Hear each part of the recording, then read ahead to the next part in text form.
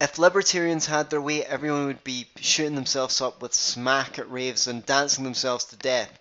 Well, I know I certainly would be. Welcome to episode 109 of the Scottish Liberty Podcast. I was recently on the James Fox Higgins show along with Sven Starfury. We talked about loads of stuff. Get a load of this. Welcome.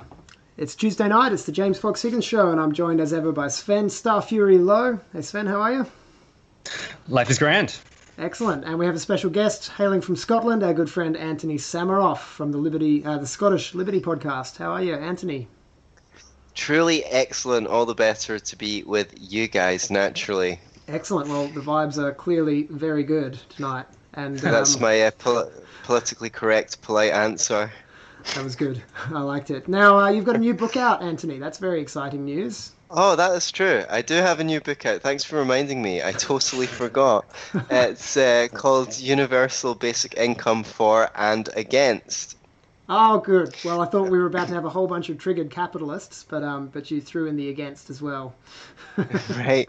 I should add that you can get a free ebook copy from my website, beyourselfandloveit.com/UBI, because I'm a hopeless altruist and felt the need to put the ebook out for free. So You're a sucker I guess for that's one economic of the things. punishment. I know, that's true. But I feel that it's really important that liberty-minded people, pro-capitalist people, get this book because it's written specifically to help us win the war of ideas. It's a bait and switch. It's a Trojan horse. I start with the arguments in favour of the universal basic income, then I explore some against it, then I go through a whole bunch of libertarian policies with figures that would alleviate poverty. And okay, there's always going to be some people who are entrenched in their particular political beliefs, but for the average-minded person, I find it really difficult to imagine them reading it and not going, wow, this makes a lot of sense. Maybe not everything, but there's definitely there's definitely something for everyone where they'll go, wow, yeah, that makes no sense. I talk about how the state has pushed the price of housing through the roof, how central banking has eroded the value of our currency, and how that harms the least well off. I even talk about how regulations and occupational licensing harm the poor. What's the most expensive thing you'll ever buy in your life? Your house. See, you'd think that, wouldn't you? But no, it's actually the government. Most people in the UK most people work 20 to 25 years to pay for the government. So I talk about stuff like that. I talk about free trade. That's a really great way to frame it economically for people to understand when guys like Stefan Molyneux will say that, it's partial slavery, that it's, right. Like 100% slavery, everyone agrees is wrong, but somehow we've arrived at 25% or 50% slavery and we're okay with that. So this is a major libertarian argument against government. And we're not only okay with it, it's the price of civilization. To frame it even another way as well that might be useful is to show people that they're actually the customers of the government. And if you got the kind of service that we get from governments, from like a corporation or a shop or a restaurant or something, like we'd be fucking disgusted. So they'd go out of business very quickly. Yeah. Yeah, and it's one of the reasons why government is so bad. I mean, if Starbucks were the only people who were able to provide a coffee, I don't think you'd expect a very good coffee at a very good price. Even with all the intentions in the world, even if there's good people working in government agencies to try and make them efficient and do a good job, what have they got to compare what they're doing to? They can't copy innovations by other people in the same sector because they're the only show in town. Yeah. So there's just no incentive for improvement. I was just on the line to the Australian Tax Office yesterday to sort some stuff out, and on hold for ages. I wrote the Facebook post that their hold music is clearly designed to inspire customer suicide. But I was thinking at the end, I wonder if I'll get one of those, like feedback surveys where they'll ask me, how how their service was. And I realised, no, of course they fucking won't. They don't care if I like their service or not. They just want the money. Right, because you can't take your business elsewhere. And that's one of the main motivations for an organization to do a good job. Their customers will go elsewhere. They'll vote with their feet if they don't provide a reasonably good service. Yep. Indeed. So we've got a lot to talk about tonight, and I would like to get into some of the arguments for and against universal basic income in a little bit. But we've also got some rather alarming news from Australia with the recent DEFCON 1 music festival in Sydney. And we'll get right into that. There were a couple of deaths, drug-related deaths, and the state premier of New South Wales has in response come out and said she intends to ban the event from the state and make sure it never happens again. And she's gone straight to, let's just get into it. She's gone straight from 2 people dying of drug overdoses and, like many hundreds of cases of people being caught with drugs and being arrested and charged. I think there were 8 or there were several overdoses that resulted in hospitalizations and 2 deaths that I'm aware of.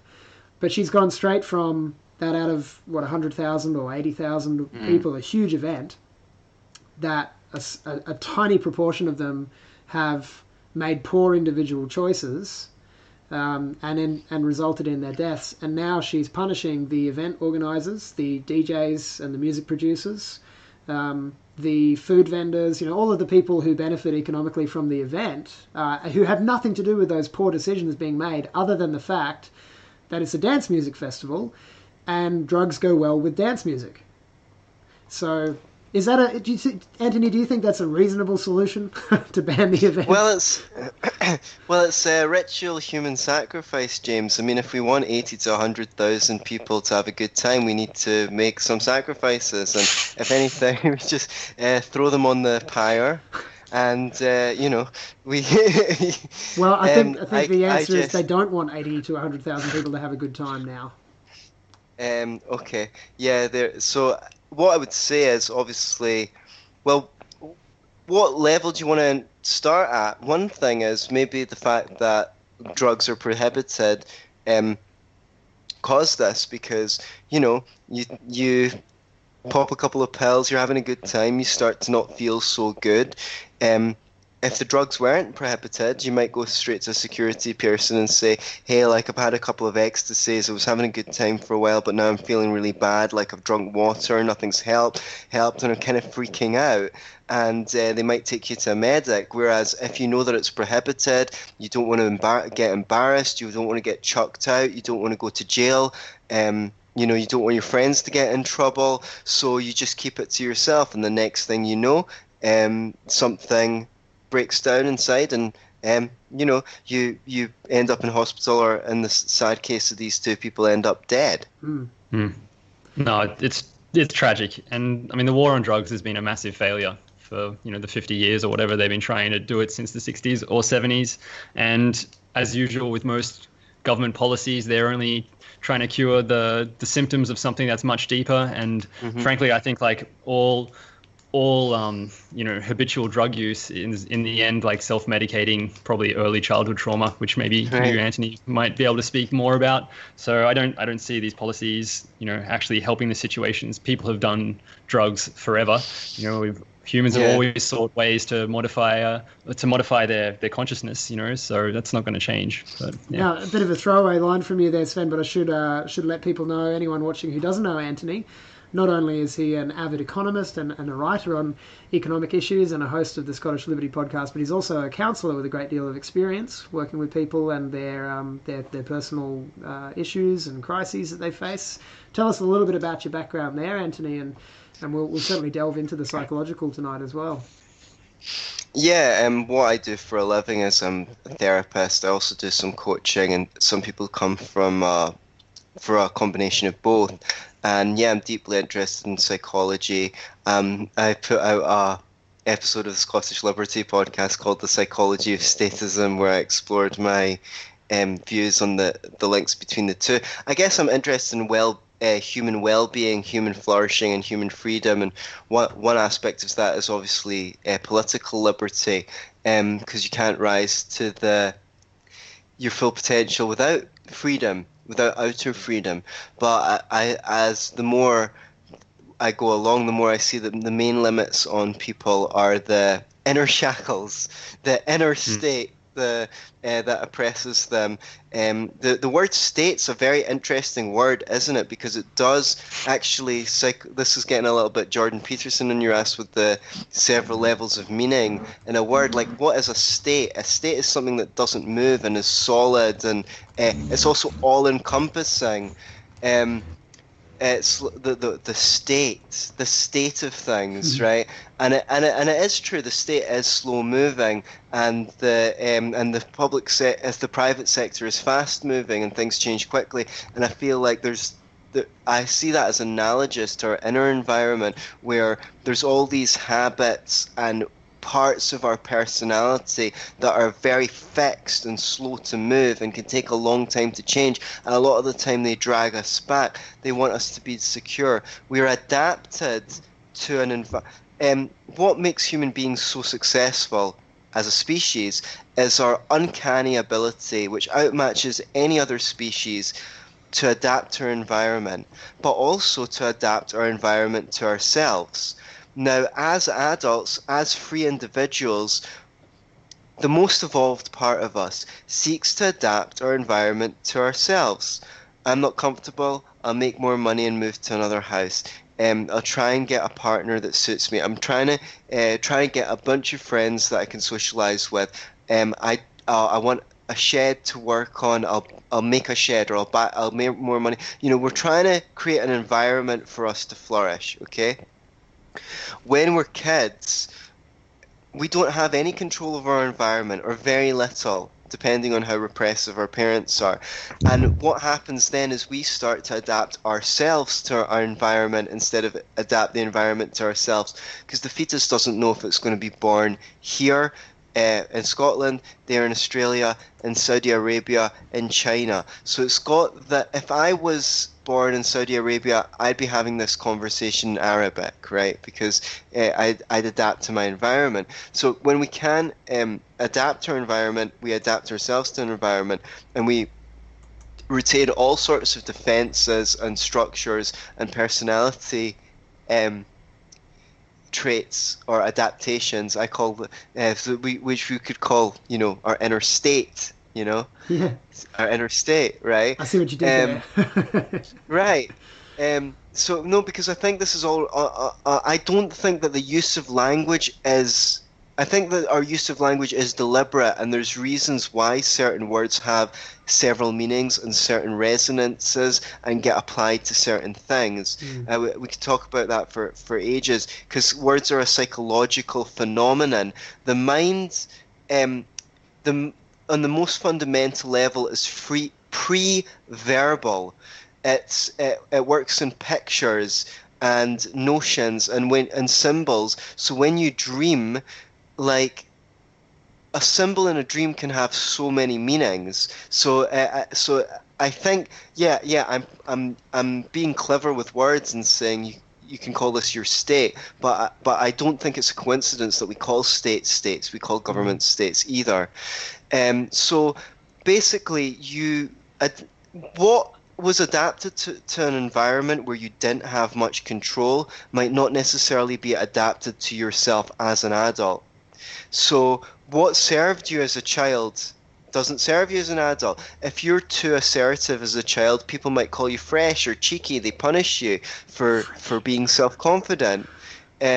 Whereas when you're an adult, you can't get ahead of the work in the workplace. You're too shy to ask for a promotion. You're too shy to ask the girl that you always talk to at the water cooler out, and whatever, because you've inherited a bunch of stuff from being a little kid that no longer serves you as an adult. You're adapting to your environment instead of an environment you're no longer in, instead of looking around and adapting your environment to yourself. And I guess that's where I'm coming from, where the fundamental practice that I'm in is helping people loosen up their personalities a bit and get out of the solid state into the more fluid, free, being able to make the decisions that they want, being able to act on their desires without holding themselves back, and their desire to create something, to do something important with their life, and what have you.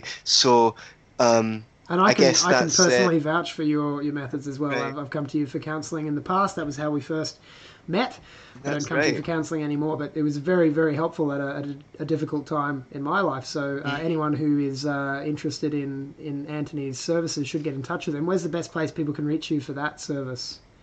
Yeah, you can email me, Anthony@beyourselfandloveit.com, or send me a Facebook message. That might be the easiest way. I stay reasonably on top of Facebook messages, and that's how a lot of people who find me through my shows tend to connect with me. Excellent. So you can just Well- search for Anthony Samaroff, copy paste the name from the title of this video into Facebook. Let's bring it back to drugs, and let's talk about how is the use of drugs, and maybe I'd be interested in hearing from you on this, Sven, because I think you've got some experiences to share from that world of dance music festivals and that sort of thing. It's a subculture you've been part of.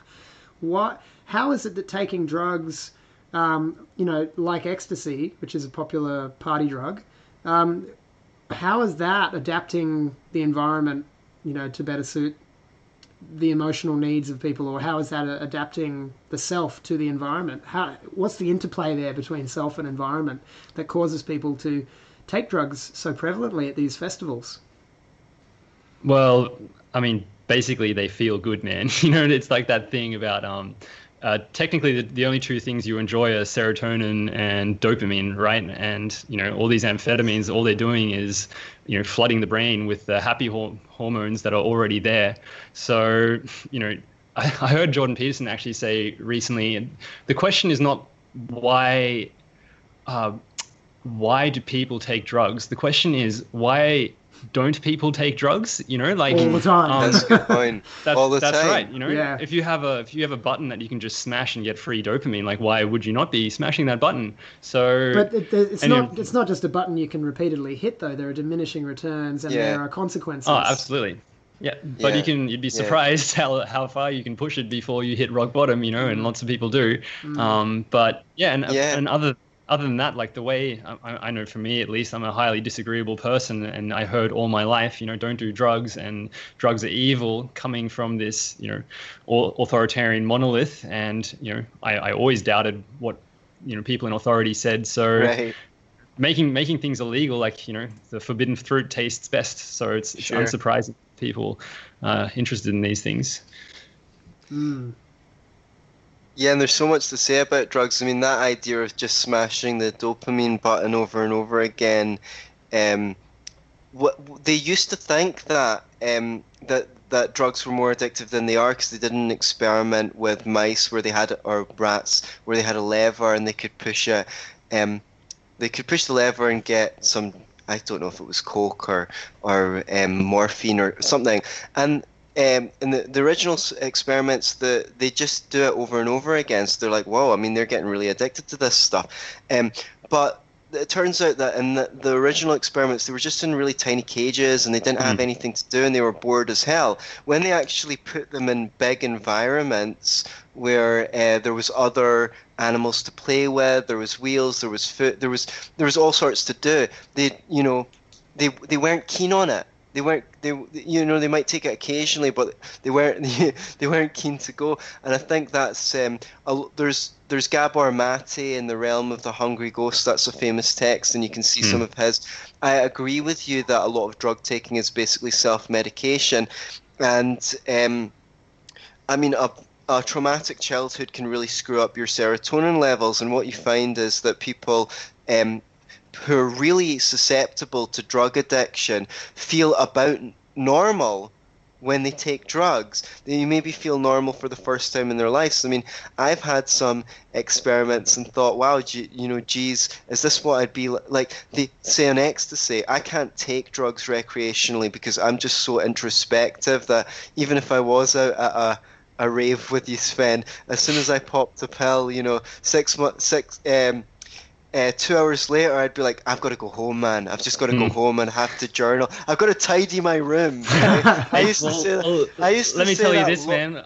Yeah. Let me tell you this, like I've told James often that I become an outcast in any group that I'm in, and while at raves I used to bring my journal and I'd be sitting on the stage at the front and writing in it, so I can totally relate to that. That's such a funny position to take too, Sven, because you're not just going home to journal like Anthony would. You're sitting at the front of the stage journaling with an audience. I've still got those journals. I'll show them to you. They're actually like drips of sweat that are on there that I'm sure if you did some analysis on the sweat, you would find some of those amphetamine molecules in there. But depends on the half-life, I suppose. Good times. Yeah, I'd be there licking in my journal. Yeah, I mean, yourself.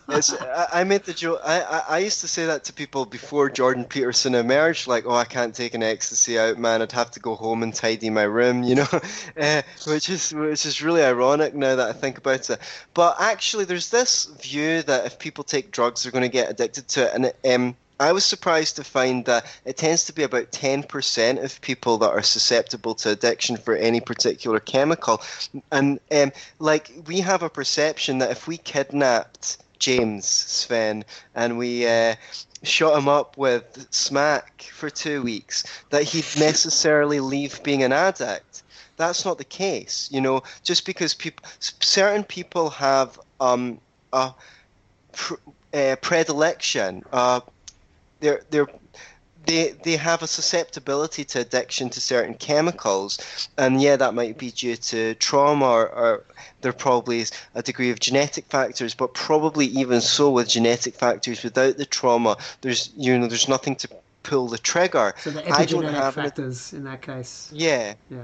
I'm lucky that I don't have an addicted personality, but I'm probably addictive in other ways. Like I've got little obsessive compulsive disorders, like if I pick under one nail, I feel like the desperate urge to pick under the other ones, and things like that. People have addictive behaviors that they don't realize are addictive.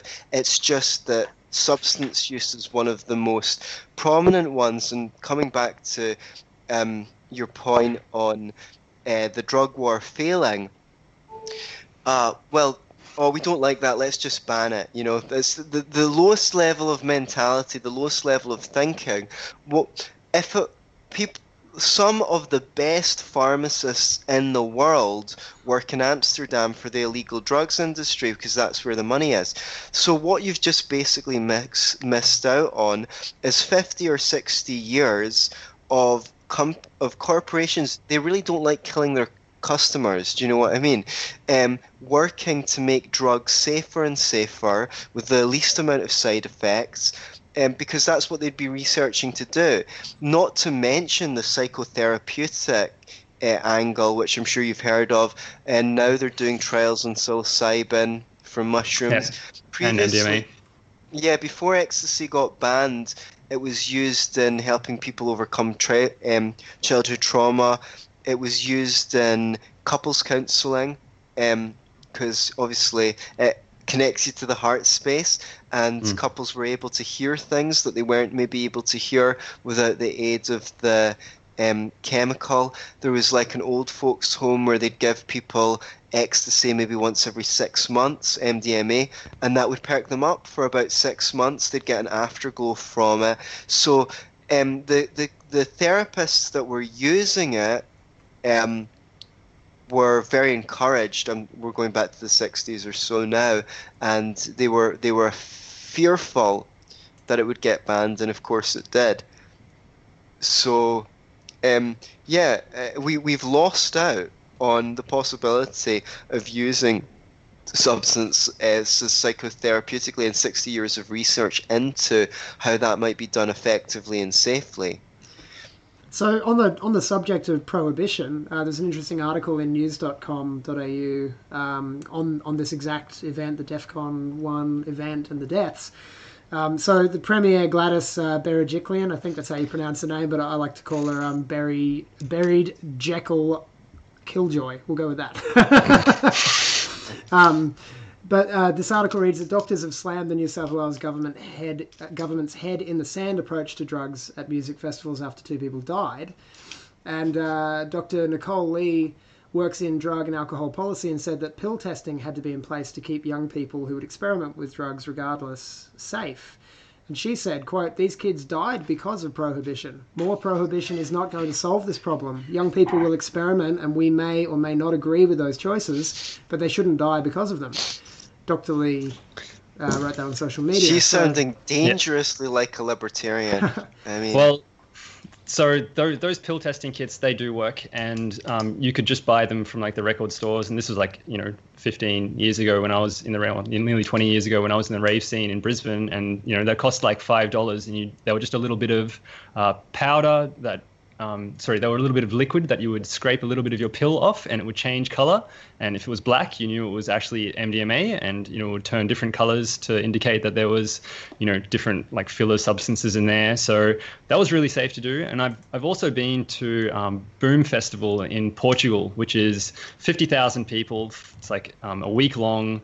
It's like in the middle of nowhere around this massive lake sort of thing. And Portugal did, I think it's close to 10 years ago now that they decriminalized drugs, basically, and they have implemented all these harm minimization protocols. And at this festival, remember 50,000 people, they just had a massive stall with a huge line, and people were just lining up with their bags of drugs, and it was all legit. You would go there and test it. There was no questions asked. And incidentally, DEF CON, I think it was just 10,000. No, it's 30,000 people. That's actually, okay. So 2 from 30,000. But I'm pretty sure that year of Boom Festival, amongst 50,000 people, there were no deaths there. And I mean, this place was loose as, we were camped out there, and just not too far from us, there were a couple of Israeli dudes with some bouncers set up, and that was like, come here and buy your drugs. It was just total free market. Like, it was just so open. It was quite eye-opening, frankly. But there's ways to do this. And the other thing I wanted to ties in well from a question from one of our viewers who wrote, how do people in the EU manage to have music events and drugs and not kill themselves? And there's one answer for you, is that there's legitimate ways to. That was Charlie Brown, by the way. Hey, Charlie, thanks for joining us tonight. You're a good man, Charlie Brown. Another thing I wanted to bring up is I saw, like, reading some of the articles around from this, that 43% of Australians admit to using illicit substances, and it might even be higher than that, the people that didn't say so. And the quote definitely be underreporting on that. Right. The quote from the Premier that I saw, the Premier of New South Wales, is that there is no. Anyone who advocates pill testing is giving the green light to drugs. There is no such thing as a safe drug, and unfortunately, when young people think that there is, it has tragic consequences. Now, this is Says always someone who's never ever taken a pharmaceutical in their life. I'm sure. Yeah, never taken anything for a headache. Yeah, it's a real head in the sand. It's just such a load of bullshit. Although on that exact topic, sorry to butt in, Sven. You carry on in a sec, but one of our viewers, Naughty Design, is pushing back a bit on YouTube and just said the fact that there is a need to test their stash is telling. Do I have to test my paracetamol at home? Exactly. And so, good point. Really good point. But it could be that if if we manage the pharmaceutical, if we manage the party drug industry in the way that we manage the pharmaceutical industry, sure. Or in a similar way, or even in a more free market way, there are other possibilities other than just banning events. So, Sven, you carry on. I forgot what I was saying. No, I derailed you, man. Sorry. Yeah. So what are some of the possibilities that have not yet been tried, or that are being tried in the radically libertarian states, on drugs anyway? There are some states in the world that are much more free market oriented on drugs. I think sure. Portugal, as you mentioned, and places like that. What are they doing other than having testing facilities? What are the manufacturers doing?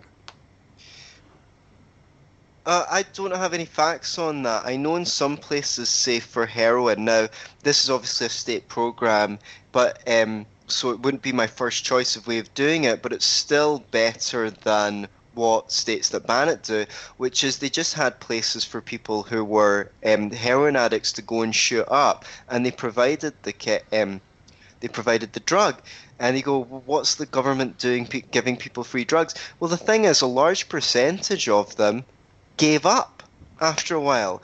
Because the government drugs were so bad? It was because part of what was driving their addiction was uncertainty over whether they'd get the where or how or when they'd get the next hit. So they're always anxious, like, oh, am I going to get this or am I not going to get it? Like, okay, well, I've got a chance to take it now, so I'm going to take it now because I don't know if I'll have it later. Once they knew that they could reliably shoot up, they didn't have that anxiety. They might do that for a while, and then, I can't remember the percentage, but it's just a Google away. Like, this isn't something obscure. It's a well-known thing. I think it was. I can't remember where it was actually. I think there's I'm not really a huge advocate of recreational drug use. I mean, people go on about cannabis a lot, and yeah, it's like, grow up. Do you know what I mean? Cannabis is everywhere. Like, people are so square about it. You mentioned before Elon Musk took a toke of a joint on Joe Rogan podcast. Seriously, there's like thousands of people dying in Yemen right now due to the US. But all you've got to talk about is, like, how square are you? And I also, by the same token, I really hate it when I meet folks and they're all like, yeah, I'm going back home to smoke a joint, and they think they're so fucking cool because they smoke a joint. Do you know what? No one gives a shit, right? No one gives a shit. It's not edgy anymore. Cool. Yeah, I don't think that you're cool for smoking a joint. And I meet people like that. Well, I used to. But in Glasgow all the time, it's like, dude, I've seen people smoking a joint since I was 16 years old. It was nothing new. It was edgy in 1952, but it's not now. Right, but also, I don't think that dope is I don't think that marijuana is like an evolving drug for people. I think it's a really bad habit. I think it makes people completely comfortable with being bored and doing nothing with their life. And I've seen so many people in my 20s who had creative aspirations, right? And the fact that they weren't doing anything with them tortured them. So they just smoke a joint and then they'd feel comfortable watching movies instead. I had a friend who says that smoking marijuana ruined their life, basically, because, when they first started smoking it, they got so creative. But before that, they used to write and they used to draw even when they weren't high. But after a while, they only did it when they're high. So there's all this stuff about marijuana being harmless is absolute horseshit. And it's not the same dope that you used to get in the 60s. It's all genetically modified and selectively bred to be stronger. But I'm not willing to stop anyone, even though I think it's kind of lame smoking it. Like, it's okay, like, obviously at a party or once in a while, but people who smoke it every day, I think it's lame. I think it's lame as fuck. But I'm not willing to stop you from doing it, and I'd rather it was legal so that people who had these problems didn't have to go to some like crappy government drug counselling. They offer them really crap drug counselling that barely but it would be known, it would be a bigger thing. And people who had these problems, because it was in the open, things would emerge to help people who thought they had that kind of problem. And because it wasn't cool and edgy, because it was illegal, sorry, I could talk about this stuff for ages, but like mental health services, I've had so many people come to me that have gone through the official channels for mental health services and basically been put off counselling or psychotherapy. But, if not for the state basically propping people up who who can't get their shit together through the welfare state and things like that, there would be more people going to get help. And with more people going to get help, there would be more of because they need to. Do you know what I mean? It's not like the government's going to go, well, you're a loser, so we're going to give you tons of welfare or a free flat or something like that. It'd be like, you kind of need to get off your ass and get your shit together on a free market. So more people would look for help and there would be better help available. I feel like what we've got is a culture that keeps people stuck and is willing to pay people to be stuck at the expense of people who are actually doing productive work on behalf of others. But of course, I'm just a heartless neoliberal for saying that. So let's talk about the market forces that are involved in the drug trade, because if we were in a free market environment where we were looking to the market for our solutions instead of, punitive measures from the state to prevent drug deaths, such as what happened at DEFCON 1, the thing is, I had a thought recently about counsellors such as yourself. Is that it's if you are taking money from people who are unwell, who need help, right? Your financial incentive is for them to stay unwell. So it takes a great deal of integrity to choose at the outset to go, I want to help you and make myself obsolete as quickly as possible. Sure. So that you get the maximal benefit of my services, and then you're trusting that the good quality of service you provide will lead to other customers. But there are people out there, like some very sick psychologists out there who keep their patients addicted to them and who want them to keep coming back more and more and more. And you could compare that to the drug dealers that we see today, who don't want their customers to die because then they'd lose their stream of income. But it would be better. The financial incentive is there for them to want their customers to be taking drugs every single day. I'm just sort of playing devil's advocate here. Yeah. What do you think of that concern that people have that leads them to look to the state to punish drug dealers? And why aren't they punishing psychologists and counsellors? Right. Well, I mean, I doubt that there's that many psychotherapists that are consciously trying to keep their patients poor, in a poor condition, so they keep. There's just a ton of fucking shit psychotherapists. I mean, I think. Sorry, I'm going to get into trouble for saying one of these things online one of these days. Do you know that? Just but nowadays, you'll be fine. Yeah, nowadays a controversy does wonders for your online profile. So maybe that'll be a good thing. But right, okay. Yeah, but this is kind of coming back to the Homo economicus, which is the theory in economics that people are like rational economic animals and always make decisions on their self-interest, and that's blatantly not true. I mean, people go into the military, people have kids, which is a massive drain on resources, and the stats say you're not likely to be more happy having kids than live, but that's probably just because you're all crap parents. Not you guys, but most people are, so they don't enjoy. As a parent, I have my moments, where it's like it's really fucking hard, to be a parent. Yeah, it's not easy. But the net benefits are absolutely there for my. Yeah, I mean. Freaking, I wish I had my shit together when I was in my early 20s so I could be married with kids by now. Like, why the fuck do you think I became a psychologist, man? I had to start... The first patient was me, right? So it's an interesting thing, but no, of course, like, my job satisfaction is seeing people improve. I mean, one of the reasons why I went into personal development is because I saw a need for it. Like, I started teaching piano because I thought it would be good money on the side while I was going to uni, but I saw I was good at it. I was better at explaining music concepts than any of my piano tutors were. So I was like, okay, I see a need for that. Same with going into psychotherapy. Like my parents were terrible communicators. I got into communication skills. I started teaching about that. I saw the benefits in my life. I wanted to teach it. I saw a need for it.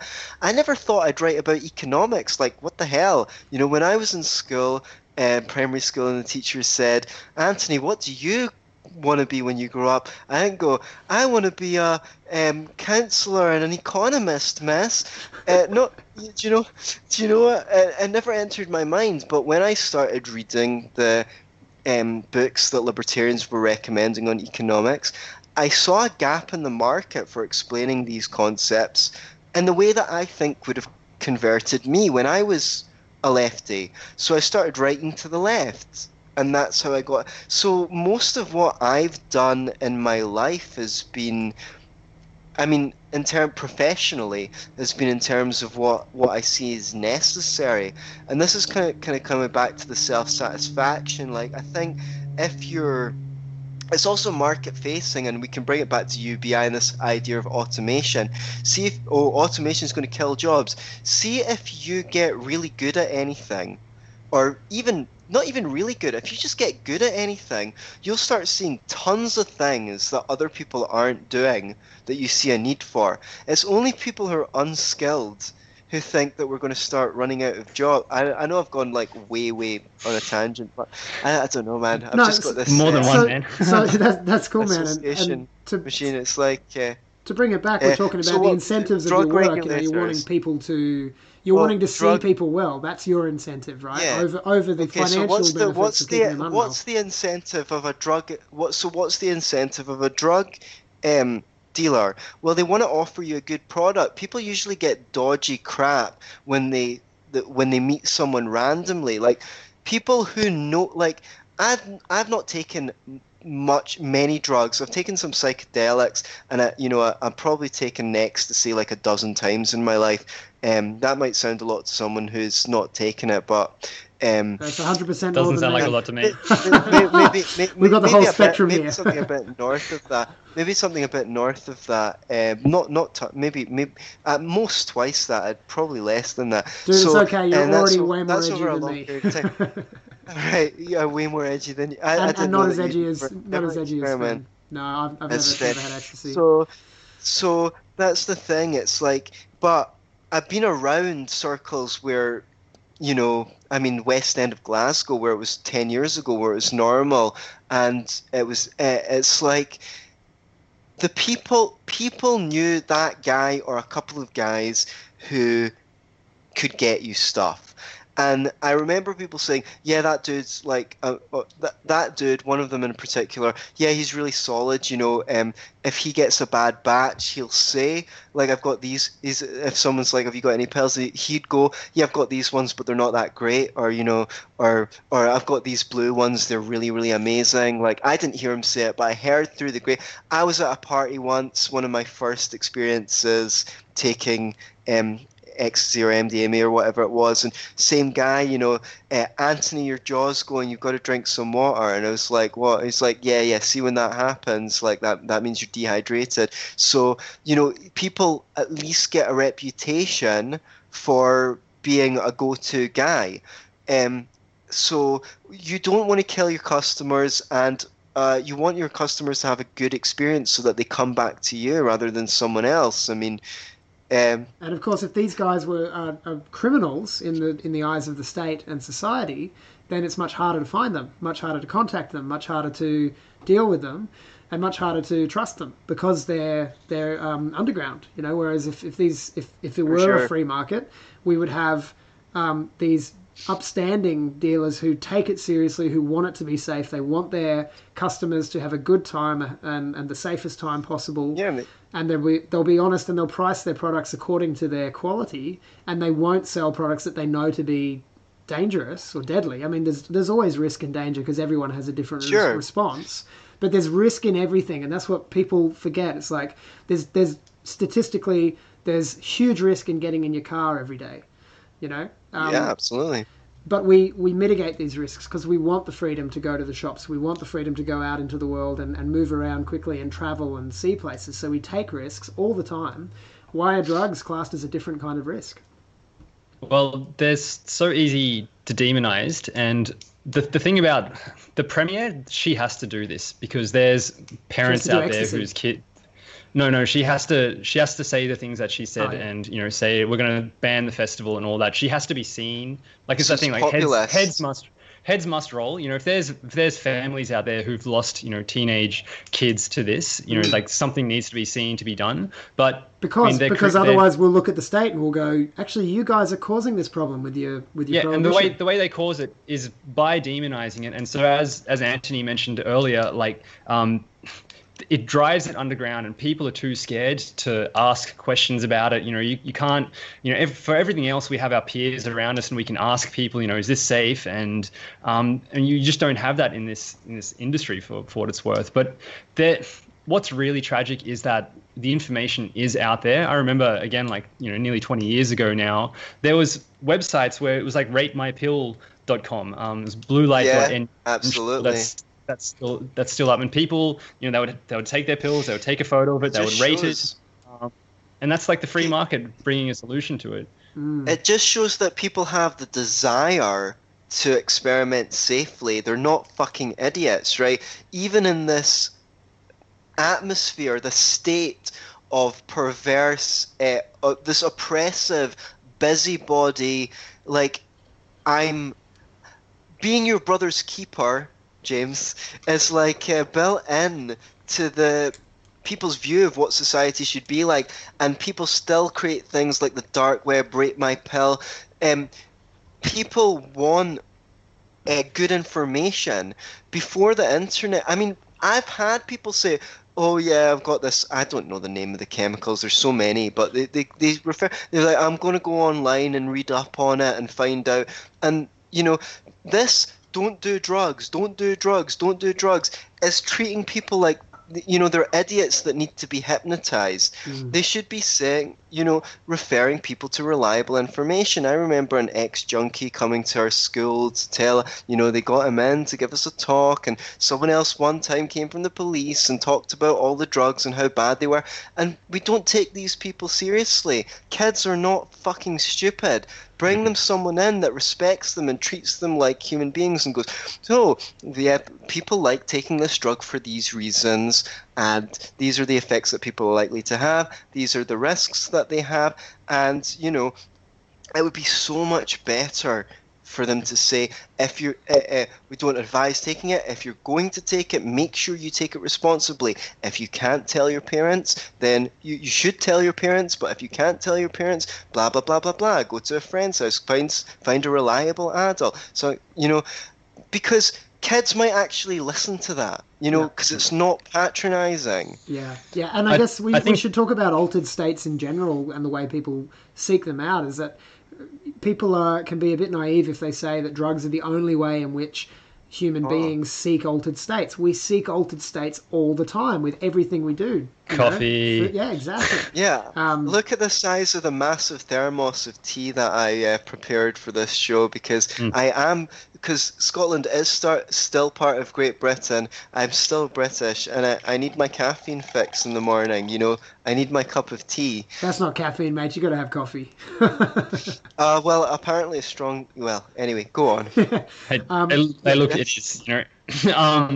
Better living through chemistry, right? Right. But I think things are changing, and like I said, it's been 20 years. When I first started all my, let's say, psychonautic experiencing, and I listened to so much Terence McKenna, who was the zealot for mushrooms, and now, like you mentioned, the psilocybin experiments, and they use it for smoking cessation, and there was a 25-year just total ban on all research on things like DMT and MDMA and psilocybin, and now it's coming back.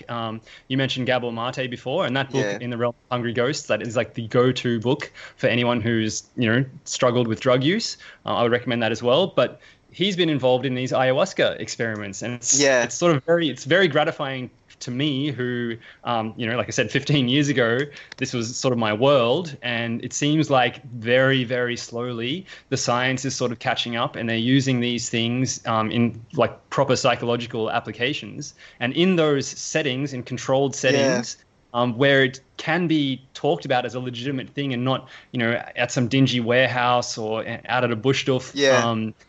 It's, Definitely. I think there's something in them, and we don't know the power of psychedelics yet, and I think we're still going to find that out in the future. Yeah, and every psychedelic or every chemical that has a psychological potential for benefiting people, whether it's psilocybin treating depression or ayahuasca treating drug addiction, will not be suitable for everyone. I mean, I did have ayahuasca a bunch of times in my 20s, because frankly I was at a dead end. I was really down and I was looking for something to help. Did the full ceremonies, like the prolonged ayahuasca experience? Yeah, wow. Yeah, my biggest one was I went for a week, and I think we did 5 or 6 days out of the week on a retreat. But you know what? It wasn't the medicine for me. They call it medicine. I had a couple of good experiences, but at the time, I was very anxiety prone, and most times I took it, I just got really paranoid and couldn't get out of my head. Some of the most terrifying experiences of my life. But I also experimented. I imbibed hallucinogenic cactus. I consistently found that to get me practical. Like, I would think on the cactus, I would think of things to say to people that I was having interpersonal conflicts with, or notice things that I didn't notice when I was sober. And then when I came down, I went and put what I learned on the cactus into practice, and hey presto, got much better results in my life. Reliably, I found it helpful. I took a ton of mushrooms when I was about 18, and I've barely taken them since then, and I loved it. I found what I found was the attention to detail that I noticed things that I didn't notice. And then but what put me off is about a year or two later. The thing is with mushrooms, you build up a tolerance really quickly, but if you don't take them, the tolerance goes. So about a year after that, I was at some Halloween party and someone gave me some mushrooms, and I thought, oh yeah, that's fine for me, not realizing the last time I took them, I'd built up a tolerance, and I had an absolutely terrifying experience. And so I'm just putting that out there to tell you that it ain't all, you're not necessarily going to have a good time on these things. Ayahuasca, you certainly cannot take recreationally, because there's nothing recreational about having to puke your guts up into a bucket. Do you know what I mean? So the thing is... Sorry, go on. Yeah, no, people need open access to information. We need experts so that we can figure out what might help people, because there's nothing is going to hold this back for two reasons. People hate suffering, and people are looking for ways to feel better. And if you get down enough, you will leave no stone unturned. I mean, when I first went to do ayahuasca, I felt like I was at a dead end. I needed to try something, which is what drove me there. And I'm not the only one who went there with that in mind. And I saw it help tons of people. Actually, I saw people come back to retreats a couple of years ago. They'd lost tons of weight, or they'd reformed their lives this way, that way, and the other. And it was the thing that gave them the kick in the ass. Now, I'd like to share a little drug horror story, just to sort of put something on the flip side, because you're speaking of the bad experiences that can happen. And I guess this is, for me, the reason why, I've tried marijuana many times, but the reason why I've never taken party drugs like MDMA or ecstasy was that in my second year of university, I had a friend who was a really talented and absolutely hilarious guy, and he was a great keyboardist and producer, and we were doing some work together. And he was a loose guy, he was a real party animal, and he was known and openly talked about how much he took ecstasy on the weekends and that sort of thing. Well, for some reason, and I guess we could explore the reasons why kids do this. For some reason, he and some of his mates decided to try and cook up a batch of their own ecstasy, and they botched it badly, and he went into a coma for several months. He became epileptic, severely epileptic from this one dose of this bad batch that he made. Yeah. And the most tragic part of it was he was an aspiring and very talented musician. But when he came out of the coma, he had brain damage, and the epilepsy was triggered by music. So he could not listen to or play music without having seizures. Now, they cared for him, and they worked on his medication for a very long time to try to find a balance. And he reached this point where he was able to listen to music again, and things were looking good. And our program convener at the university came to me and he said, look, Daniel's getting better, and he'd like to come in for a day in the studio. I know you worked with him. I know you got along well. Would you, he'll have a handler there too, but would you mind doing a session with him to ease him back into music and just keep your expectations really low? And I was like, yeah, absolutely. I'd love to get him in. And we booked in the day. And then, like, a few days before the day he was supposed to come back in, he had a massive seizure and died. Oh. And that was it. Sad, James. So for me, I just went, I'm never going to touch ecstasy, because I can't trust that what I'm putting in my stomach is going to not kill me like it killed Daniel. Right.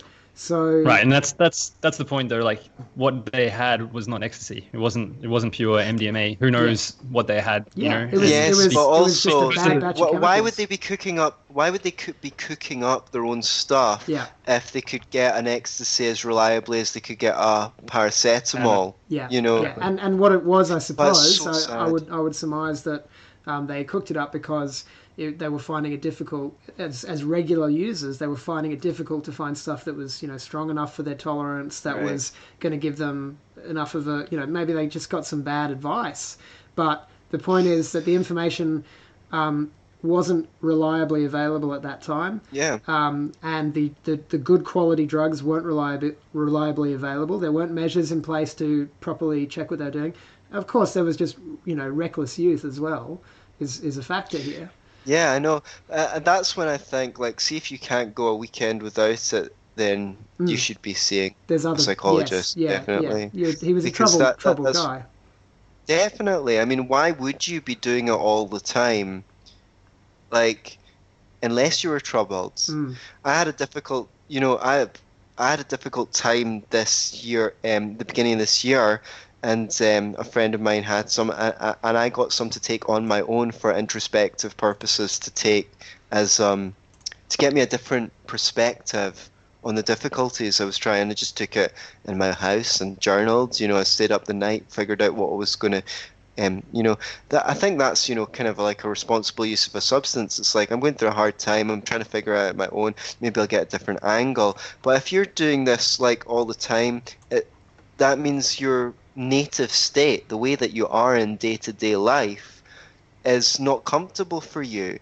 And I don't think that our society is really having sympathy for this. I would never hear someone on the news say, well, if people are smoking marijuana every day or if people are taking ecstasy every weekend, clearly their native feeling. I mean, we used to know a guy, he was quite old, significantly older than us, when I first started going out clubbing, that took speed very, very regular. And it's like, yeah, to be honest, when you get older, you take it to like make, and I love that when people say you yeah, to yeah, normalize what they're doing. yeah. He doesn't say, well, I take it. He didn't say, well, I take it to still have the same energy that I had when I was younger. He generalized it. That kind of thing. It's like, yeah, people don't. That's the thing. It's quite sad because it shows you if you take Gabor Mate's hypothesis seriously, that people are taking substances to self-medicate for low states and to not face their emotions, to not face the effects of their trauma, then it's quite sad taking an Ian at a party and go, oh, I've got so many ideas, like this week I can do this, and I'll finish that song and I'll write that, and it's like, yeah, I can do it, man, I can fucking do it because I feel happy. And I've had that experience, and then a couple of days later you come down and you've not got the energy, and you think, is that what was robbed from me? See, if I had had a really amazing childhood, is that what I'd be like? Would I be that full of energy and and without limitations that I just? So yeah, if you want more energy, take up yoga. That's number one recommendation. It's not a fast-term solution like taking an ecstasy tablet, but over time, it definitely increases the amount of energy you have. Yeah, I mean that's a sad thing. Like Timothy Leary talked about set and setting, right? And now all these drugs are being taken, like I said, in these dingy warehouses or nightclubs. Like that's not the place for these things. They're not supposed to be like party drugs. It's like you said, it's for deep inner journeying. And I was really fortunate when I started partying that I met some people that were, quite straight edge, and they were just there for the music sort of thing. And so I had a good counterexample. But even then, I still did a lot of drugs. But I had that idea that this should be something that's treated with respect. And I always wanted to bring something back into my real life. Definitely. So it wasn't just, something for the weekend. But yeah, so... Yeah, I mean, that's just not the case for most people that I've encountered in my life, Sure. particularly in my uni days, who are doing ecstasy and, it's a weekend party drug escapism pleasure only. And I think, Sven, you have a very healthy attitude about it in that regard. And that's something that we need to be promoting is that, like, as you said at the start, the war on drugs has been one of the most epic failures of any government policy we've ever seen. It's worse than ever. People are dying, and the only things that have ever pushed it in the right direction have been free market solutions. And so we need to be promoting a free market approach to drugs that also includes, encouragement and almost a kind of chaplaincy, of the spiritual journeying that can be part of particularly psychedelics for people. That it's not merely escapism. It can be, and a lot of people choose it to be, but it ought to be. These chemicals, a lot of the psychedelics in particular, just occur in nature. They're just right there, ready to go. There's no laboratory diddling needed. They grow in the ground. This is part of God's design of the earth, and I believe that they have a function for human beings, and that's why we react to them in the ways that we do, and that's why so many amazing experiences happen for people, and they learn so much about themselves. They learn so much about the spiritual realm. They have, as you said, Anthony, they have people like you have insights into your own specific problems in relationships, that the answers that you can't find because you're mired with doubts or whatever about conflicts. Suddenly these answers can spring up from the spiritual fountainhead during a psychedelic experience. There is real value to be found in them if they're dealt with safely, and if people are guided by experienced psychonauts who have the right attitude and don't treat them flippantly. Right on. So that's my recommendation. Have we smashed this topic yet? Yeah. Oh man, we've smashed it. We've spent an hour on it. So, let's talk to people more about this, particularly around the issue of DEFCON 1, because we've got this state intervention coming in, pointing the finger at all the wrong people, punishing all the wrong people, and as you said, Sven, the state premier, she has to say this because she's got a virtue signal to distract people, to seize people's fear and distract them from the fact that it is actually the state that is causing these deaths. It is prohibition. It is the current state of play in the war on drugs that is making it possible for people to die on such a large scale like this. So let's not let this one stand.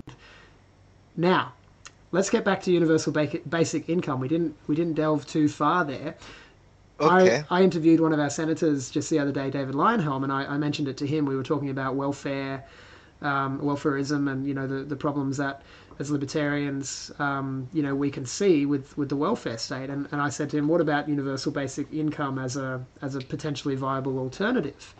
And his answer was interesting because he started off with, well, it's a bit like communism. It's good in theory, but in practice it doesn't work. Now, I take issue with the good in theory part. The good in theory, yeah. But what were some of your findings that you've shared in your book? Were there any, in your investigation of the arguments for and against universal basic income, what was the most surprising thing that you discovered? The best argument in favour of universal basic income is that it would get rid of the bureaucracy and a whole ton of welfare programs, and theoretically, and also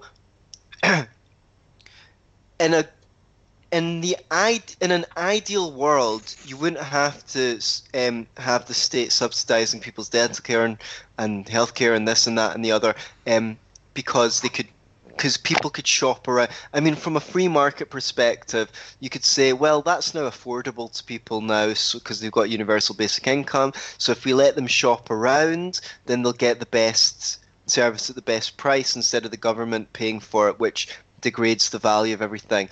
Well, that's nice in theory, but the truth is that most people don't actually believe that the free market produces...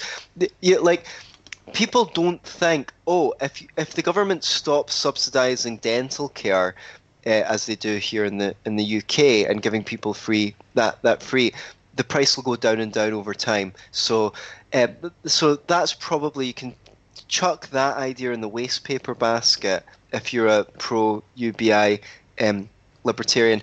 The other thing is, realistically, I don't think that's how it's going to pan out, because what happens is, people say first, okay, you get even if you manage to abolish all the welfare programs and replace it with a UBI, then people would say, well, I live in an expensive area, I should get a higher UBI. I'm a single mother, I should get a higher UBI, blah, and then you're back to the same bureaucratic mess. What was my most surprising finding? That's a really hard question to answer, because I wasn't surprised by much. I just I guess I come back to the idea that it amazes me the extent to which people think, here's a problem. Whenever there's a problem, the gut reaction of people is to go, let's have more government to solve that, right? See, imagine if you were like a big fatty and you went to the doctor and he said, like, here, take these diet pills and take these pills to deal with the side effects of those, and if you feel queasy, come back and I'll give you something else. And you went, well, what about my diet? What about my addictive eating behavior and stuff like that? It's like, oh, forget about that, right? Why don't you get people choosing healthy lifestyles first, and then if that doesn't work, then maybe give them some pharmaceuticals?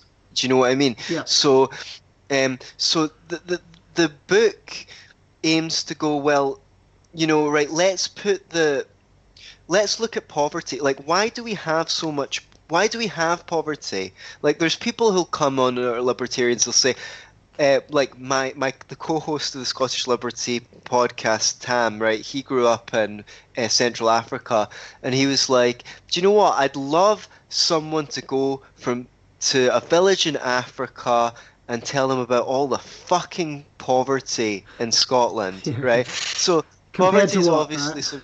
Compared to what? But let's say from a average standpoint, right? I'm living right now in a deprived area of Glasgow. The rent's nice and cheap.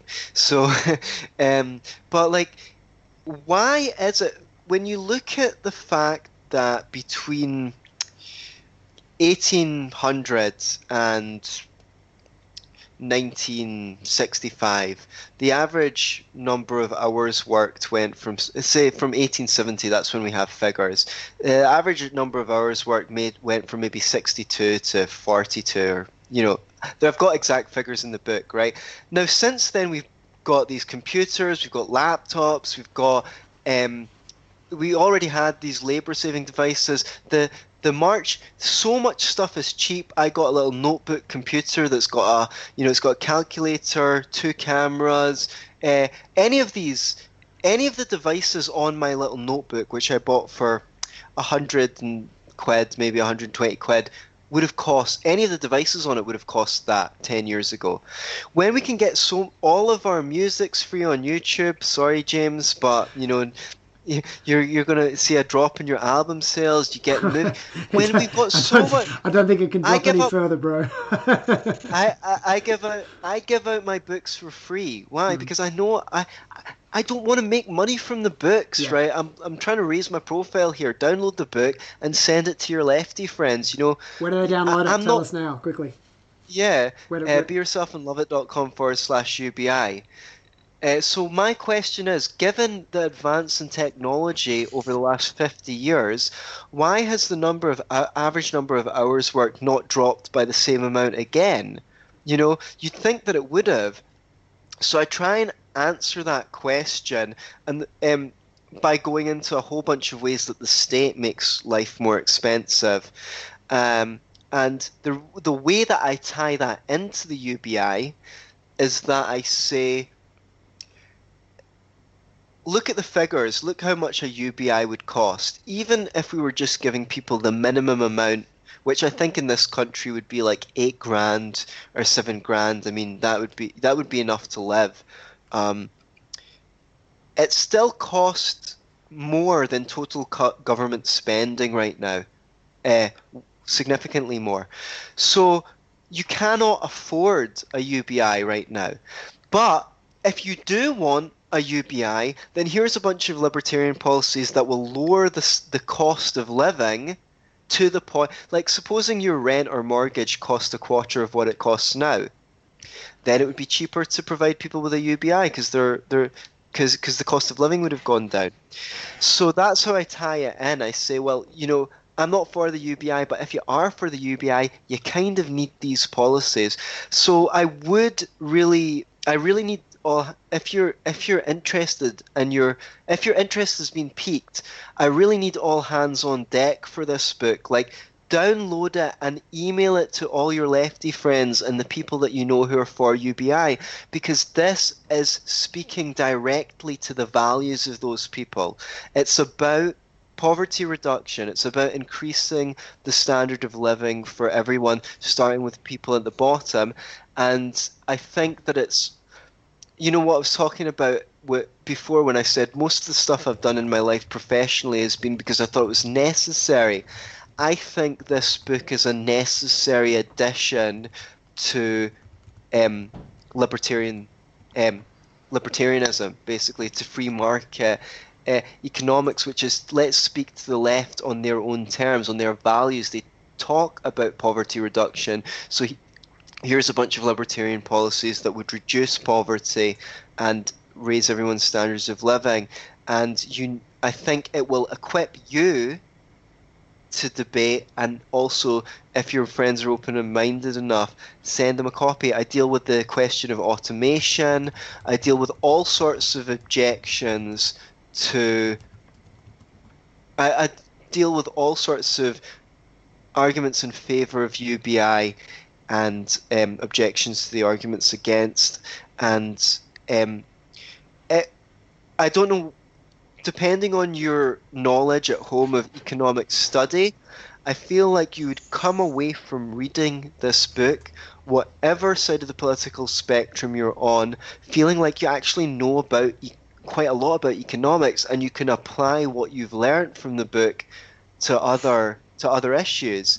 I guess I could say I'm proud of it. Yes, it's a good piece of writing. It probably only take 2 hours to read, maybe Excellent. 3. Excellent. So I'll splash up a picture of your website here, and if you tell our audience the website again nice and slowly, so they can jump across there and grab a copy. It is free, which is most generous of you indeed. And here's the you can buy it on Amazon Kindle, but if you want a Kindle edition, but I think the PDFs will be better. If you wanted to buy it just to give me money, you'd be better off PayPaling me £3 rather than buying the book, because then I'll get the whole whack. So, excellent. Now, what's with the Garden of Eden on the cover? What inspired your choice? Oh, bring it up. Yeah, I've got it up. Oh, so people at home can see it. Yeah, that's right. Well, yeah, I thought this would be a perfect, like, I was thinking of a cover, and there's a metaphor in my book where I say that redistributing wealth is like taking water from the deep end of the swimming pool and pouring it into the shallow end, but spilling some of it along the way. Because what happens, like, you tax the rich people, you give the money to the poor people, they go out to the shops and spend it, goes back to the rich people again, except for you've had to pay the government bureaucrats who distributed it. And my brother said he liked that, and I should do something with that for the cover. But as I was thinking about what to put on the cover, the idea of the Garden of Eden came to me, and I love it because it's got kind of a double meaning, I think. On one hand, you've got the idea of the like in the Garden of Eden, Adam didn't work because he had to. He worked because he wanted to. It was only after the fall that that God told him that he had to work. So all of their needs were provided for in the Garden of Eden. So it's got that emphasis of that. It's got that on one level, the idea of everything's provided for you in the Garden of Eden. Your needs are met. You can work because you want to, not because you have to. And on the other hand, it's obviously got the idea of the forbidden fruit. oh, is this a good idea? We can give you this. Oh, I'm going to give you free stuff. Yeah. And Adam on the cover is going, I'm not sure if I should eat this or not. And I saw there was another picture of the Garden Eden that I liked more. It was more beautiful. But what settled me on this one was the look on his face of, I don't know if I should take this or not. And the idea is, I've got some theories in the book of what might happen if we didn't institute an UBI. And my honest opinion is, I think it would just make the money worthless. Because what makes money worthwhile is people have to sacrifice for it. If you just get the money, then people start trading in Bitcoin or dollars or euros instead, because they're like, that's one thing that could happen. The other thing that could happen is the government could weaponize it and say, well, if you don't do this, then we're going to cut your UBI, or, you know... Well, there wouldn't be UBI anymore, though, if there's any threat to it being taken away, right? Yeah, but it starts out as a UBI, and then the government uses it to sanction people who do things that they don't want them to do. I can't think of anything more scary than everyone being dependent on the government for their income. Do you know what I mean? I say, you know, it sounds like a dystopian novel, but I'm all too fearful that that's what actually would happen. And there's a couple of other things that could go wrong as well. I mean... Obviously, the most obvious one from the conservative point of view, the classic argument against welfare is, well, you're incentivizing people not to work while punishing people who do work. And I do think that's part of it. But I think people would still do meaningful work, even if most people would, even if they were provided with a UBI. But it might not be the most important work, because it's not work that other people are paying. When you work a job, it's because you're providing value to someone else. So that's a thing to consider. And fundamentally, the thing that I think's worst about it is it's non-discriminatory. So you might not be helping people. I mean, if you give someone who's addicted to video games a universal basic income, you might be making them worse, not better. Do you know what I mean? Yep. Although video games is a good example of the new economy, because they're one of the troubles with the whole state model is to say, you know, other people love to define what meaningful work is, you know, and they go, well, that's not meaningful to me. Video games, what a waste of time. I shouldn't be paying tax so that you can get a UBI to sit on your ass all day and play video games. But there's a whole new economy within the video game sector alone of people who are receiving value from other gamers by watching how they play the game, by learning, you know, hacks and I mean, Sven knows a lot more about this than I do, but it blew me away when you showed me that video, Sven, of this guy who's just like an expert sharpshooter at this first person shooter game. And how much money did he make in that one live stream from voluntary donations? I think it was like 40,000 US in about 40 minutes. $40,000 US in donations from people who just like... I wish that I could make that. Guys, that's audience, fill your fucking wallets out, man. Yeah. James and Sven are pouring their life's blood into the Rational Rise. This computer gamer can get 40 grand, and you won't even part with $10 for that beautiful face. Well, I'm gonna jump on that opportunity for a segue to our support page. You can support us in a number of ways if you enjoy what we're doing at the Rational Rise. We have a Patreon account for now. We haven't said anything too controversial, so it's still there. It's www.patreon.com/rationalrise. We have a merch store, therationalrise.com/merch, where you can get some of our t-shirts and designs that we've made, including this lovely I Am Dankula shirt and this The Gender Gauge Rap is Real shirt. And also I've got my novel, The Ghost of Emily, which is about to be relaunched, and I've got another novel coming out next year, so you can hop over to theghostsofmen.com to support. And Sven, I'm trusting that while I've been on this other scene, you've been grabbing some of them stickers you got there. And I do. Let's have a look. Sven also has his own project that we love to promote and plug. Tell us about it. Truth Tags are philosophical bumper stickers. You can get them at truthtags.com.au, and accepting cryptocurrency there. And also we'll be at Liberty Fest next week, and I'll have them all there as well. Excellent. So yes, those are the ways that you can jump on the websites now to support us. And of course, Anthony is a sucker for punishment, so he's giving his book away for free. And you can hop over to beyourselfandloveit.com/UBI. But as we're saying, we're part of the new economy here. Like there's this intellectual dark web emerging as one of the many names for it, but this world where people want to sit down and listen to a long form conversation like this. They want to sit and listen to us blabbing on for 2 or 3 hours about intellectual, economic, social policies and all kinds of wacky ideas. This is a whole new economy, and it is meaningful work, right? But it doesn't feed people, and that's the thing. Right. There's the primary economy that is like we need to produce food and shelter. These basic sort of physiological needs of humanity need to be covered, and that is the essentials. And we need to do what we can to protect those industries and that sector of the economy. What we're doing is sort of infotainment. It's expendable in a crisis. This economy will be the first to be sacrificed because it gives meaning to people's lives. It helps people understand the world around them and helps us understand ourselves in doing it. But it doesn't feed our babies. Yeah, that's a luxury of civilization. People wonder why the older generation is not as into this stuff, and it's like, well, they're kind of closer. They're like 60 years closer to the. People don't realize how much choice we have compared to all of history. I mean, it wasn't so long ago. You lived where your parents lived. You married who your parents married. So it said you'd marry. most of your labor belonged to your feudal lord. Like slavery was normal, so you might have been a slave. So it's not just the freedom to vote. I mean, if you listen to Hans Hermann Hoppe, that might have been actually a generate step, creating universal suffrage.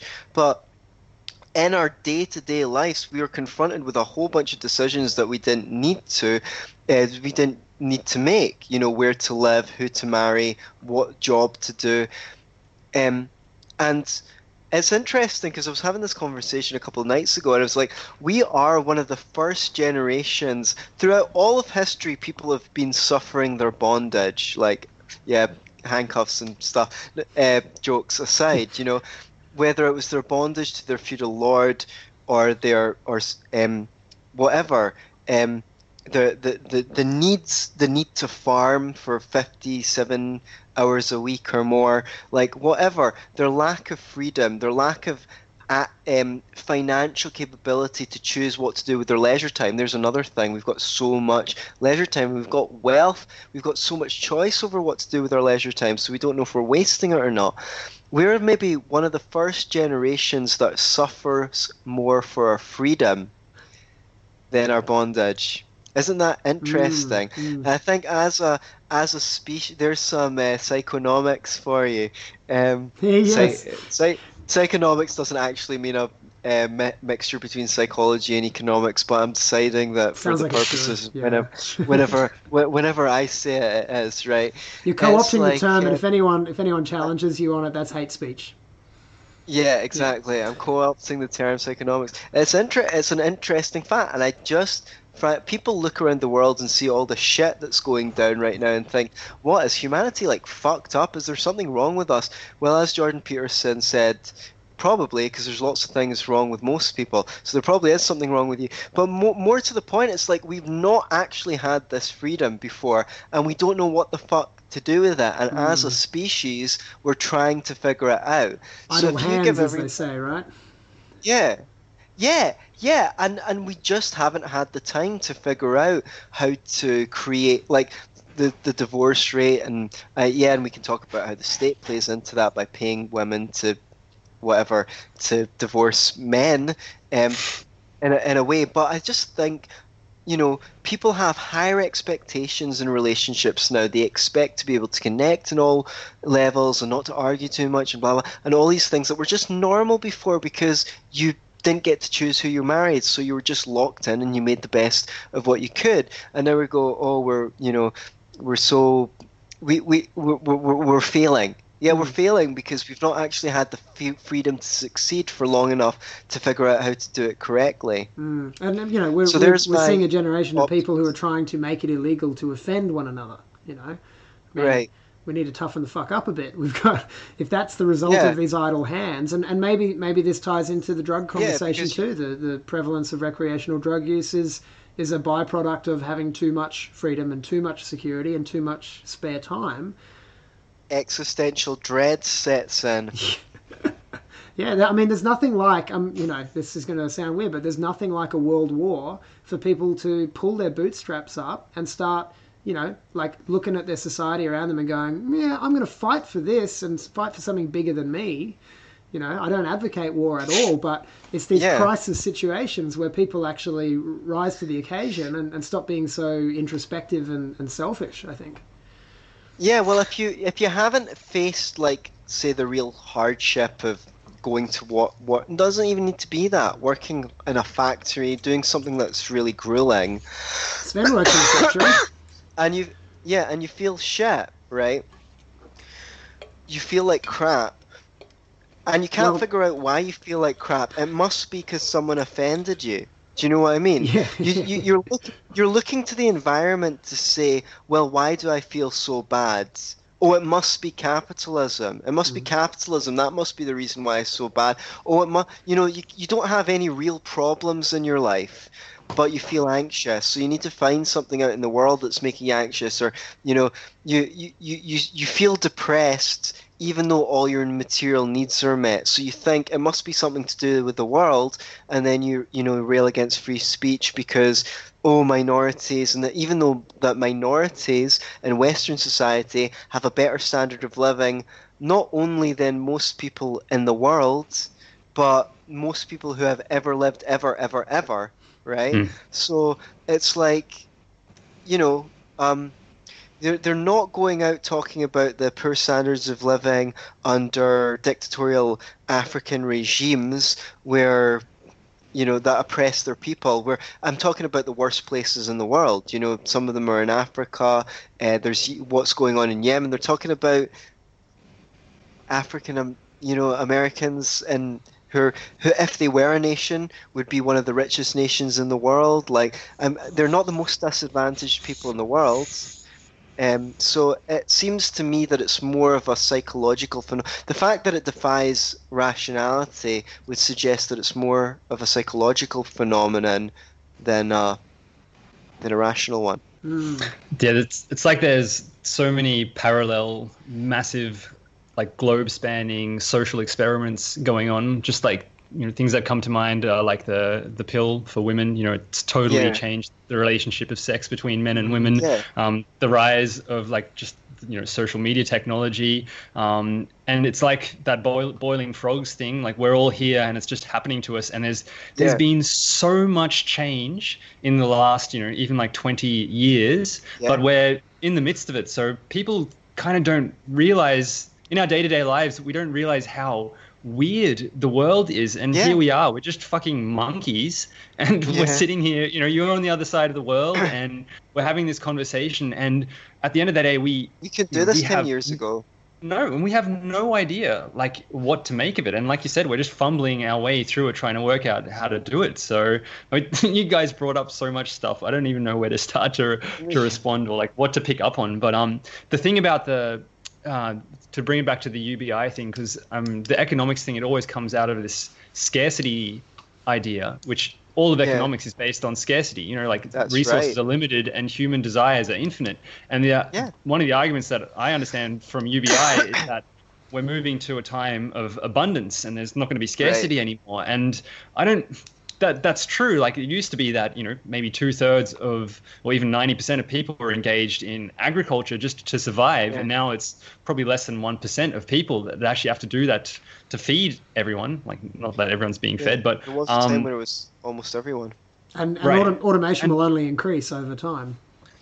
But I think there will still be jobs, because like you said, now that the scarcity is being pushed into other areas, and like those of us who are in this new economy, and my partner is as well, like she just makes Facebook content and people pay her voluntarily. You know, she puts everything out for free, and that is the new model. You know, in this time of abundance, like, you've got to put everything out for free, because you're just competing against, you know, what is it on YouTube? Yeah. It's like something like, you know, I don't know how many million minutes of YouTube footage is uploaded like every month or so, but, you know, that's the free market in action. Like, you know, anyone watching this now, I'm very grateful if you're watching this now, because you have every single video that ever was. Dude, you've got PewDiePie to be watching. What are you doing watching us?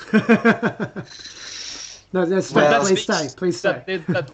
That speaks You're to the much hunger. more of a cutie pie than PewDiePie, James. Oh, thank you. Sorry, Sven, what were you saying? Well, it just speaks to the hunger that people have for these sorts of conversations. So I think there is and that comes back, if you want to tie it into the drug thing, like people are searching for meaning in their lives, and, you know, that's what they come to this sort of thing for. They want those long form conversations that actually hit the deep issues, not just like the superficial bullshit on mainstream media. So that's right. And I think probably as we go to a post-scarcity society, most work will be like mentoring and teaching people specific skills. The thing is, it's such nonsense, because we're constantly told classroom sizes are too big, the waiting list there's not enough nurses, the waiting list for healthcare is so long. So how are you telling me that we're running out of jobs at the same time as you're telling me that, there's so many old people who are dejected in their homes and they have no social contact? How can you tell me that at the same time as telling me there's no jobs? So most of the jobs will be something that involves a human touch and engagement. And I'm optimistic about the future. Automation presents challenges, but I think the main fallacy that people have regarding automation is they believe that it accelerates wealth to the top. Well, it might actually might actually make people very wealthy, but what they don't understand is that the benefits of automation, they think that some people will have a few £1 trillion and everyone else will be poor. Well, who's going to make them trillionaires if they can't afford to buy their goddamn products? Do you know what I mean? It's like, one of the things that people don't realize is that the benefits of automation are distributed by the market. Because if I create a machine that does the job of one of my employees, my costs of production go down. And if I don't reduce the price of the product, someone else will use that innovation to... So the benefits of automation are redistributed because they lower the cost of production and therefore lower the cost of products. That's one way. The other way is, the reason why wages are so much higher than they were, say, 200 years ago, is because automation allows one person to do the work that 40 people or 200 people used to be required to do. So their labor is more valuable because they're working for machines. Therefore, their employer has to pay them more. Otherwise, someone else will pay them more. There is a labor market. So people think that the benefits of automation will just go to the people who own the machines, but it's not. And it's distributed throughout society by the market, and the freer the market, the quicker it'll be distributed. But that will, over time, rather than put people out of jobs, as all the products and services in the economy become cheaper, the number of hours that people need to work to make a living should go down as well. I say should go down because obviously the government can intervene to fuck it up, and they probably will. But how successful they will be. If your weekly shop costs half what it does now, if it used to be $100 and now it's only $50, well, you don't need to work to earn the extra $50. So you need to work less to be able to afford the same amount of stuff. That's how automation will gradually enrich the lives of everyone. And in a way, it's basically serving as a UBI by making things cheaper. We're also seeing a whole new sector emerging in the sharing economy, with things like Airbnb and Uber being the sort of most Yeah. prevalent and successful examples. But I remember from years ago when I was living in Sydney, fairly close to the CBD, I forget the name of the company, but there was just a car share company, and I'm sure there are lots and lots of them now around the world, Yeah. the Western world, where Tools. people don't own a car anymore because you can just be a member of a group who collectively have access, and you just book in the times you want it, and you just, you've got your key and you go and get it, and following from the model that was probably pioneered by eBay of having a social media rating system to say, well, here's a bad customer, so let's we can kick them off if they wreck the car, and they'll have to pay whatever fees. But if people abuse their times, then they'll get bad ratings. That there are all these sectors emerging where it's going to the things that we think are our needs now will not necessarily be our needs in 50 years as the economy changes. Yeah, and apps are so good for that. I mean, when they develop the self-driving car, a lot of people might not need to have a car because you just put all the data of who wants to go where, and you can pick people up along the way and choose the most efficient use of that seated vehicle to take. It might be a minibus. The computer will figure out how to get that vehicle to drive the least distance while dropping everyone off at their destinations. And it's interesting that you mentioned things like Uber and Lyft Share, and I think of TripAdvisor as an example because there's so much stuff that's come out in the last few years that the technology's been there to do it for 10 years, right? So see, even if they put a complete ban on inventing anything new for 10 years, because like the pace of change, we would just be able to use the technology that we've got. Would still speed, like something like TripAdvisor, they could have invented that in 2000. The internet was there, the technology was there, but someone only did it later on. Someone only thought of it later on. Like it's amazing the rate of the progress. It boggles boggles the mind. So let's talk briefly, Sven, about one of the newest and hottest technologies on the scene, which is blockchain. Like, what do you see as the potential there? Is there anything beyond Bitcoin in that technology? Well, I would correct you first off and say it's Bitcoin, not blockchain. That's a technology. But okay. Yeah, I mean, what Anthony was saying about... Can you clarify that distinction? Well, yeah, blockchain's is just part of the technology in Bitcoin, and it's a hype word, and lots of other altcoins, copycat currencies have tried to use blockchain and claim that they are bringing something new. But what I try and tell people is that Bitcoin is bringing an economic revolution. It's not a technological one, and it ties into what Anthony was saying about the UBI, and that if everyone just has their income for free, like where's that money coming from? Most likely the government's just printing it out of thin air because fiat currency is an unsound money. They can just print it at will. And the revolution, the economic revolution that Bitcoin is that it's hard money, and you can't inflate the supply. And that comes back to what capitalism, what it actually gives to us. And that's a way of organizing society. And the price mechanism is the way we know how much value something has. And any kind of central planning, it can never solve this price calculation problem. So yeah, like that's where my real reverence for money comes from, because through having this sort of abstract idea of money, we can value everything else in it and organize society that way. So what about universal basic Bitcoin?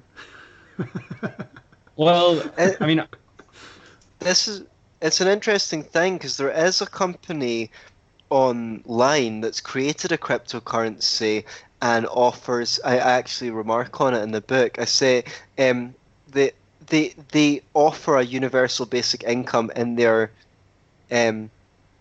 cryptocurrency, and they're worthless shitcoin. Yeah, exactly. Do you know what I mean? No one wants to trade with it. Why? Because there's no labor behind it. No one's sacrificed to make that. The point of money should be, here is a certificate that says I have served my fellow man. They've exchanged something so that with me, so it's a token of value. It's a store, and I can take that to someone else.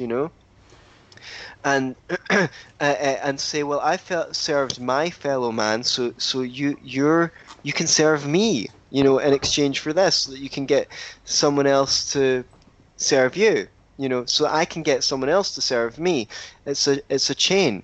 And if, Yeah, the way if this is a new idea to anyone watching, people who aren't sort of economically literate, I would strongly suggest checking this book out. Love. Especially, there's a fantastic speech somewhere near the middle of the book by D'Anconia about, Yeah. is money the root of all evil? Sven wrote an article on our website about it some time ago, that question, but he gives a fantastic speech about it being exactly as you just described, a certificate of goodwill between men. Right. What were you going to say, Sven? Yeah. Oh, I was going to mention what Anthony was just saying reminded me of like the way I like to characterize money now. It's like crystallized human life force and energy, It's just a little token that you put your energy and your time into, and you can trade it out into the future. You can put your life force into something that you can spend in the future. So money is I really believe that money is like the most important technology that humans ever invented. And I truly believe that like Bitcoin is it's going to be the greatest revolution that's ever happened since that time. So it's exciting times. Bye. Right. Not yet. Getting there. Well, Sven, we had a couple of other things on our agenda. There's been, speaking of how absolutely insane the world has become, not just that, we three monkeys can sit in opposite corners of the world and chat to each other through a screen and have voyeurs at home watching and enjoying our rantings. Now we've got Count Dankula and Sargon of Akkad visiting the EU Parliament to make speeches. I mean, what the hell is going on? They started out like us, just speaking to their YouTube Well, audience. I mean, Sargon put up a funny video where he was just sitting on his couch at the hotel afterwards, and he's just like, "What the fuck is going on?" I just wanted to make a joke about a pug, my girlfriend's pug. I'm not supposed to be at the EU Parliament. So hilarious, like that these people are becoming, political leaders and important figures in a social revolution. Well, in this time of social media, like they are thought leaders, they are influencers, as they say, and they've got a huge reach, So that's how the world is going now, and it's really weird. Like Sargon said, like, I just wanted to play computer games, and then Gamergate happened, and he got drawn into all this feminist bullshit. And this was an effect of the free market as well, because the feedback he got from people voluntarily watching his videos is like they wanted more of that stuff. And he just kept doing what he was doing in response to the feedback from people. This is how voluntarism is supposed to work. And now he has built up this platform, and he's creating value. Like what he produces, the content he produces is very valuable for people, and people trust him now. And it's really weird because now the same thing is sort of happening to us as well. Like James, you just interviewed a sitting Australian senator, Senator Lanehelm, and I shared that post on Facebook, and today I had a little thing come up, Senator Lanehelm has liked your post to me. And I'm like, who the fuck am I that an Australian senator is liking one of my posts on Facebook? But who the fuck are you, Sven? Yeah. Well, you're part of the movement who are going to get people like him re-elected and help other people like Senator Lanehelm emerge. And as I mentioned, as I asked him, we're seeing this two-party system we've had in Australia for a long time that's very similar to what you have in Britain and very similar to what exists in America. But in Australia, we are seeing, especially in the Senate, independent voices and small parties and all of these sort of, fringe elements coming in and actually having some legislative power in changing the face of Australia. It's an amazing time because the systems as we know them are breaking down. Money is going to die, as we know, like fiat currency, I should say, which is not actually money, is on its death throes. And then technologies like Bitcoin are emerging to change it. This is a radical revolutionary time. And now independent voices and libertarians are starting to emerge into positions of power. We're going to see the UKIP party. We might even see Sargon and Dankula in public office at some point, Yeah, it could happen. Tommy Robinson, could be a prime minister one day. You just never know because of the way the landscape is changing so rapidly. For sure. It's a very interesting time to be alive. We're lucky to bear witness to the birth of the new world, man. We're the only generation that has one foot in the old one and one foot in the new one. I mean, you guys probably like me remember before internet, you know. Yep. It's like it was, you know, people fully grown adults were born after the internet was invented. Yeah, I was just explaining it to my 7-year-old son yesterday. I was just like, you know, the things that we enjoy together today, you know, watching an episode of Lego Ninjago on Netflix. This is new stuff. This is really, really new. And I told him about, you know, the sort of plays that used to be put on in ancient Greece. And I said that was the way that people shared stories and disseminated information and changed the world. And now you just, like, you don't need to go to the cinema anymore. You get your movies straight to Netflix. And it's a better experience at home. And I'm even hopeful that the internet, to a degree, has made people somewhat more rational, because in the old days, if you had a debate in the pub, you know, you couldn't fact check anything, whereas now we go, okay, if we have a disagreement, we go, well, let's Google it and find out who's right. People... Sorry, go on. Yeah. As people grow up with the phenomenon of being able to fact check things, it's harder to be prejudiced and parochial, at least without everyone making fun of you for it, because you're not accepting a blatant fact. Yeah. Sorry, you were saying? Well, I was just about to say I'm looking forward to the time that I think is imminent when the common parlance changes of let me Google that, and we ditch the Google.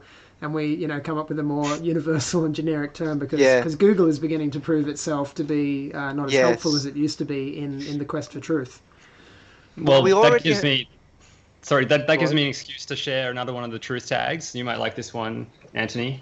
Is that yeah, and it is good, and I do believe that, and I get infuriated at people because people, especially on the left, have views. I meet people who have got views that I think belonged 15 years ago under Bush, and I'm like, you know that the world has moved on in the last 15 years. Like, what the hell? Like, just how come you're still parroting the same slogans that people were saying 15 years ago? You've got access to so much more information, and I did see that. What was there a move in America sometimes when people were having debates, or that the news channels actually fact check their claims as they made them? Now that might be pioneering technology. I mean, if that takes off, okay, of course the network could lie in place of their favorite candidate and you know, fact check incorrectly. Someone fact checks the fact checkers. Is massive humiliation for a mainstream news channel if the paper started saying, "Oh, they were biased." You know, they said that this was a fact when it wasn't a fact because it's their preferred candidate. Yeah, I've made capital upon these slogans that are going around today. You know, I talk about the era of fake news a little bit in my book. And by the way, guys at home, if you're not already, get the book. BeYourselfAndLoveIt.com/UBI. It will enrich you. Sorry. Indeed. Well, yeah. I mean, fake news is one of even just the hashtag of fake news is sort of like a technology, right? That's emerged in the last 2 years since Trump has come into power, and it begins as a joke. You know, all of these things begin as a meme or a joke, but someone like Trump, he's just hammering that line, and he has almost single-handedly brought the trust in mainstream media down to all-time lows. So there's another revolutionary element in our time, is that our information sources are now no longer trustworthy, and we're skeptical of everything. We're even skeptical of our favorite sources, and we do begin, I think the wise do begin to fact check more, and so it becomes less tolerable, James, when you run into people who... Sorry? You say that, but why should I believe you? Nice. Well, this is exactly because ignorance is a choice. Right. Well, it's a great bumper sticker, right? But I mean, I always think of the other side, and is it the age of information or is it the age of misinformation, right? And propaganda, and it's so easy for them to propagandize us now, and it's kind of, I don't know if you want to call it ironic, but Alex Jones nailed it. I don't know when he started InfoWars, but it's information wars, and it's meme wars, right? And like that idea of fake news, that's a meme. So yeah. It might get to the point where there's so much information that no one can tell truth from falsehood at all. Who fucking knows? Next thing, they're going to put a neurochip at the bottom of your neck and you'll be plugged into the fucking whatever. But I think it's a good thing, though, that people are in constant doubt. I think it's a good thing that we've reached the most skeptical time where we don't trust any single source. And so we look for verification, and we look for people who have established trust and who have a great track record, and we trust our instincts a lot more on a person-to-person level. I think this is a good development. It is, but on the political level, it's annoying that everyone needs to be an expert on this stuff, because you shouldn't have to know anything about it to function in the world. It's just the fact that everyone gets a vote, and no matter how incompetent or whatever they are, as I say, one of these days I'm going to get into trouble for saying one of these things. But I love, you mentioned memes, and I love meme culture. It's so clever. Like, to be able to convey a whole bunch of information in a quick image that you can look at in a second is really, it's a technology, it's an art form. Now under attack by the EU, I believe. Yeah, like 13, my right, and my handle on Instagram is rolled up sleeves fam.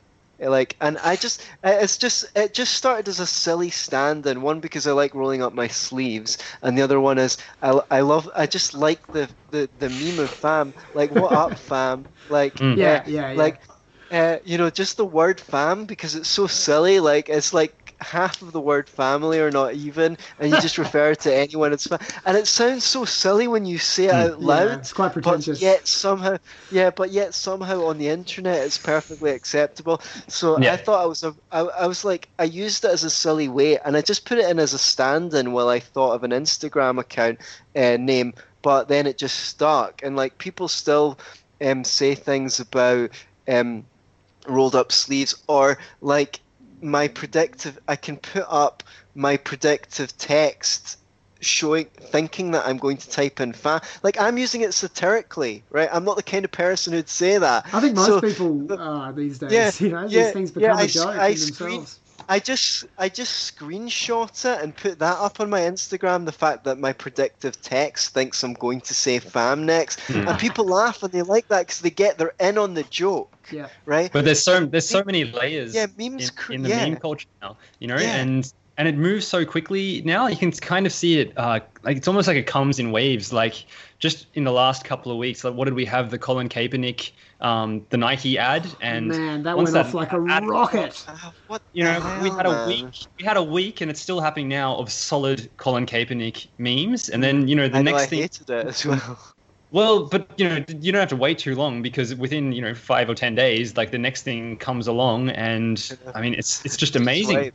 Yeah, and I saw a great meme today, and I'll try to, after I stop talking about it in this moment, I'll try to bring it up to share. But it was illustrating that with Article 13, that's preventing people from using stock images for their memes, making legal sanctions against people for using stock images. There may be a surge in memes that are hand-drawn in MS Paint. So that could be the next wave of memes. Like it. Probably not for me, because I'm terrible at drawing. Now, in the world of ridiculous again, I just am seeing constantly in my news feed over and over in the last week or so, the based Dalai Lama. Oh yeah, good one. Oh my god. You mean the alt-right fascist Dalai Lama? Yeah, he's now a member of the alt-right. That guy must have balls the size of Tibetan singing bowls. I really mean it. He's got no fucks to give. He's coming back. I know, he doesn't give a shit, man.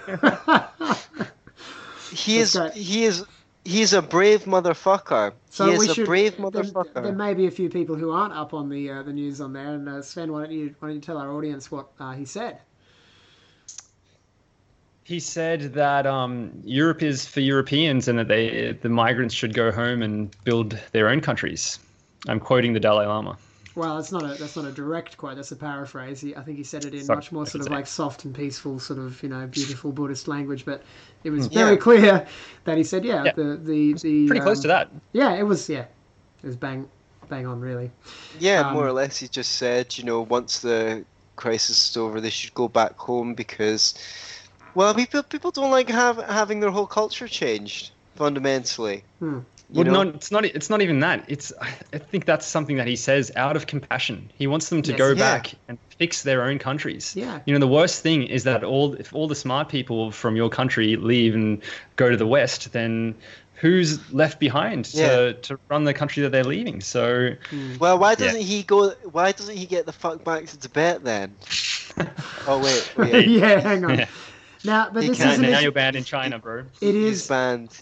it is an ethnic tribalism issue too, because we're seeing more and more and more, and we're seeing that this is the real fuel under the fire of the alt-right and the extremes, the extreme factions of the right wing, who are recognizing quite rightly that there is no country for white men in the current mainstream narrative. That people from African countries, people from Asia, Jews, lots of different tribes from different ethnic backgrounds are quite comfortable saying "my people" and saying "I'm proud Right. to be Jewish, I'm proud to be Chinese, and I love my country, and China is for the Chinese, and Korea is for the Koreans, Japan is for the Japanese." But if you say that as a white person about countries that are predominantly white, and especially Britain seems to be going insane. Like, Britain is the source of, you could definitely make a case against white Australia because it's a colony, right? But Britain has a very, very long history of being a British country. and if you can't even say that, or present an argument to say that Britain is for the Britons, then why do we have the double standard, amongst different peoples?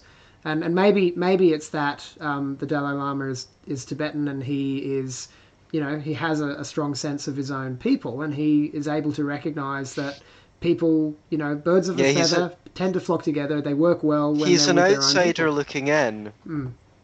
He's an outsider looking in, and he's able to see what's going on. But he's got a lot. I like the Dalai Lama. I've seen him on some panels, and one thing I really like about him is, as a person who people look up to, he's never afraid to say, "I don't know." Like, I've seen people have asked him questions, and he said he's given his perspective, and he says, "I don't know. Maybe more research is needed." And the people with that kind of gravitas don't usually do that. I think the thing about the whole migrant thing is, it's like the West is not under attack; it's committing suicide. We don't have a fundamental belief in the value of our own institutions that are worth valuing. Like, I mean, in the UK, the NHS and the BBC are seen, or at least until recently, have seen fundamental British institutions, but not capitalism. So, given we have a BBC, if we were white, a nationalised broadcasting agency, it would be running the free-to-choose documentaries by Milton Friedman. They'd be doing shows on Hayek and Mises, and talking about how free trade made Britain the richest country in the world. And we have people aren't standing up for the things that are worth standing up for in Western cultures. Then we spend ridiculous amounts of money locking up criminals, so-called, for victimless crimes. Okay, well, we can waste money doing that, and then we spend so much money bombing Muslim countries, destabilizing the region, making people hate us even more than they do, and then they flee those countries into Europe. It's absolutely crazy. at the same time, we don't open up free trade with the with the poorest countries in the world. We could be importing cheap goods from Africa, sending our money over there in exchange, helping those economies develop so that people don't feel the need to flee from those countries. We should be trading with the poorest countries in the world to bring up their standard of living so that there isn't this massive drive to escape and come over here. We should be going around the world extolling the virtues of free markets, because a bunch of African countries got worse until about the end of the 80s after the colonists left, because they tried their experiments with sultanism and Marxism, anything but capitalism. Why? Because capitalism was the system of the colonialists. So whatever we want, we don't want that, right?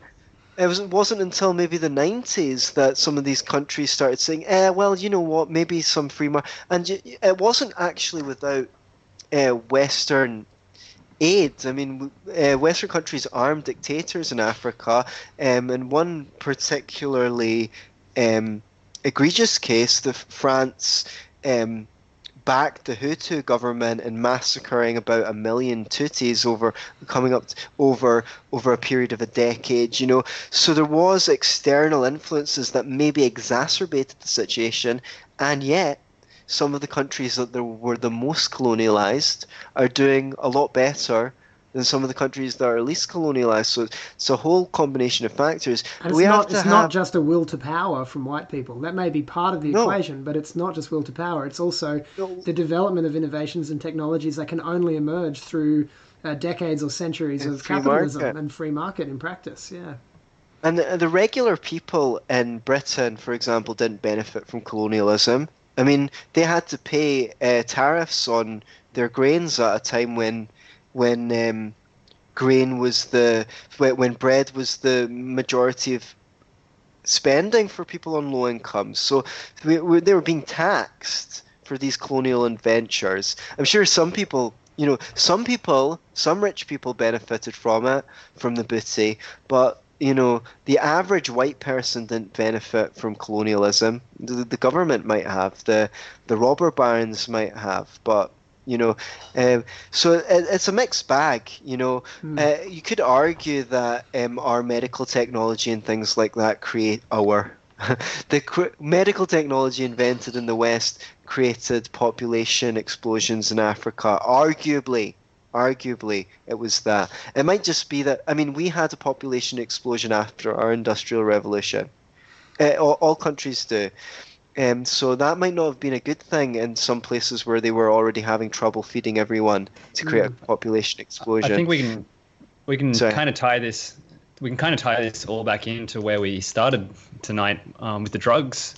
And to me, it's like governments have an addiction to these sort of superficial fixes, and rather than recognizing that it's capitalism and sort of these Western values of individual freedoms is what creates the wealth in these Western countries, rather than exporting those values to these poorer nations, the solution from governments is just it's the solution that's suggested is just something that looks good and compassionate. It's just another addiction to virtue signaling. Let's bring them over here, and we can look like the saviors, and it's only making the problem worse. So it's just another addiction. Yes, we should be setting a good example, and we should be offering to help educate people who want to follow the example, teach them how to do it. And one of the most destructive things that the West does in places like Africa is just dumping all this foreign aid on them. And then again, it's just like, it's sort of on the macro scale. With individuals within a state, we have the welfare system, and that disincentivizes people from being self-sufficient if they know they're just going to get free handouts. So by the same token, if we're just dumping money in there, they don't have any incentive to build up their own countries and their own economies. Yeah, and a lot of the welfare is basically corporate welfare for whatever the favorite color. Because we give you, we'll give you £1 billion, but you have to spend 700 million of it on British goods from these companies, And meanwhile, I think the African economist George Ayeti wrote a great book called Africa in Chaos 20 years ago. He's talking about at the time where the total aid to Africa was 30 billion a year, roughly, 400 billion was escaping African corruption into Swiss bank accounts from these. So you're pouring you're giving rich people in poor countries money at the expense of poor people in rich countries, and often you're helping prop up dictators. So export ideas, please, not money. Yeah, lead the way, lead by example. And I guess it's important, and maybe this is a good place to wrap it up, to remind ourselves constantly that the way to navigate through all of these very complex problems in the world is with nuance, and to recognize that good can come from evil and evil can come from good. That there's nothing, like, take colonialism as an example that we look at. A great many evils were done in the name of spreading the British colony around the world, right? But if we fast forward to today and we look at, take our colony of Australia, for example. Yes, great atrocities have been done against the Aboriginal people, but Stefan Molyneux was recently out here, and he in his speeches at his tour made a very compelling case for the fact that, yes, there were atrocities, but there were atrocities happening before white people arrived here that far exceeded potentially the atrocities that were done against Aboriginal people. They were doing it to each other. The standard of living, the life expectancy, the health outcomes for many Aboriginals, not all Aboriginals, but for many Aboriginals is much, much better now. So there has been some good come from the evil of colonialism, just as, the good of Christian charitable values can also lead people into the delusion of socialism and ultimately communism that is a great evil in itself. So we need to look at every problem and history with nuance and an understanding that nothing is all good or all bad. And there's nothing worse in that front than colonialism, because you've got two narratives. One is that, we went over and we exploited these people and blah, blah, blah, blah, the one that most people believe. And then there's one from the alt-right, which is, they're lucky that we even stepped foot there. They were a bunch of savages. And neither's actually true. Not wholly true for all cases. No. There's plenty of examples of good and bad that have come. And, as you say, as you both alluded to, everyone's allowed their homeland apart from white people. I'm not a white nationalist, but I'm according to the alt-right, I'm not even white because I'm Jewish. So, but I do think they should slice a bit off America and give it to the white nationalists, so they can just go, right, there you go, there's your country, do whatever you want. But what I mean to say is that the Arabs took more slaves than Europeans did. It's just that they castrated their slaves and worked them to death. Yeah. So there's no black people in the Middle East to go pay us reparations. And yet, if you take your case, James, which you made, is why is everyone allowed to have a homeland except for white people? People say, well, whites have been the repressive race and blah, blah, blah, blah, blah. Okay, but, you don't hold Muslims to the same standard, even though they were even worse than white people were to their slaves. So a lot of nuance is necessary, and we can't fall victim to black and white narratives, although most people do because it's the easiest. And then once you get into a narrative, you keep on feeding yourself information that backs up your narrative. And and I always try and bring a little bit of nuance and more than one angle to these issues. Indeed. Well, I think that's the way forward. That's certainly what we're aiming at the Rational Rise. We've been doing it for about 2 years, and it's steadily growing. And thank you to everyone at home who's tuning in for watching tonight and taking part in the conversation. I think we've been so riveted here with the three of us. We've neglected the comments section a little bit, but we'll catch up later on. And we invite you to share the video and like the page on Facebook. There's the James Fox Higgins Show, which is my stream. There'll be a show from Sven emerging soon on the Rational Rise. We're getting lots of new people coming on board in the near future, and lots more exciting interviews coming up. Anthony Samaroff, thank you for joining us tonight, and we'll give one more plug to your book. It Great. is Universal Basic Income, For and Against. Where will the people find it? Be yourself and loveit.com/UBI. I would just like to thank you, James, for having me on your show. It's one of my favourite shows that I've done, certainly in a while. Sven, great to talk to you again. It's been a little while. And you keep the rational rising, please. We'll certainly try. We're trying. Thanks, Sven. Yeah. And thanks, everyone at home. Thanks, brother. All right, we'll see you guys soon. That's been the James Fox Higgins Show for this week. Catch you later. Hey guys, this is James Fox Higgins for The Rational Rise. I hope you enjoyed that presentation. If you like the content we're producing, there are a number of ways you can support us to help us make more. Head to our website, therationalrise.com, to read our written articles, sign up to our mailing list, and to view the t-shirts, mugs, and other merchandise that we have for sale. We'd also love it if you'd become a Patreon supporter, and for as little as $5 a month you can donate to our project to ensure that we're producing content every week to stimulate your mind. You can also purchase a copy of my book, The Ghost of Emily, which is available in paperback and Kindle editions from Amazon right now. It's action-packed science fiction loaded with philosophy.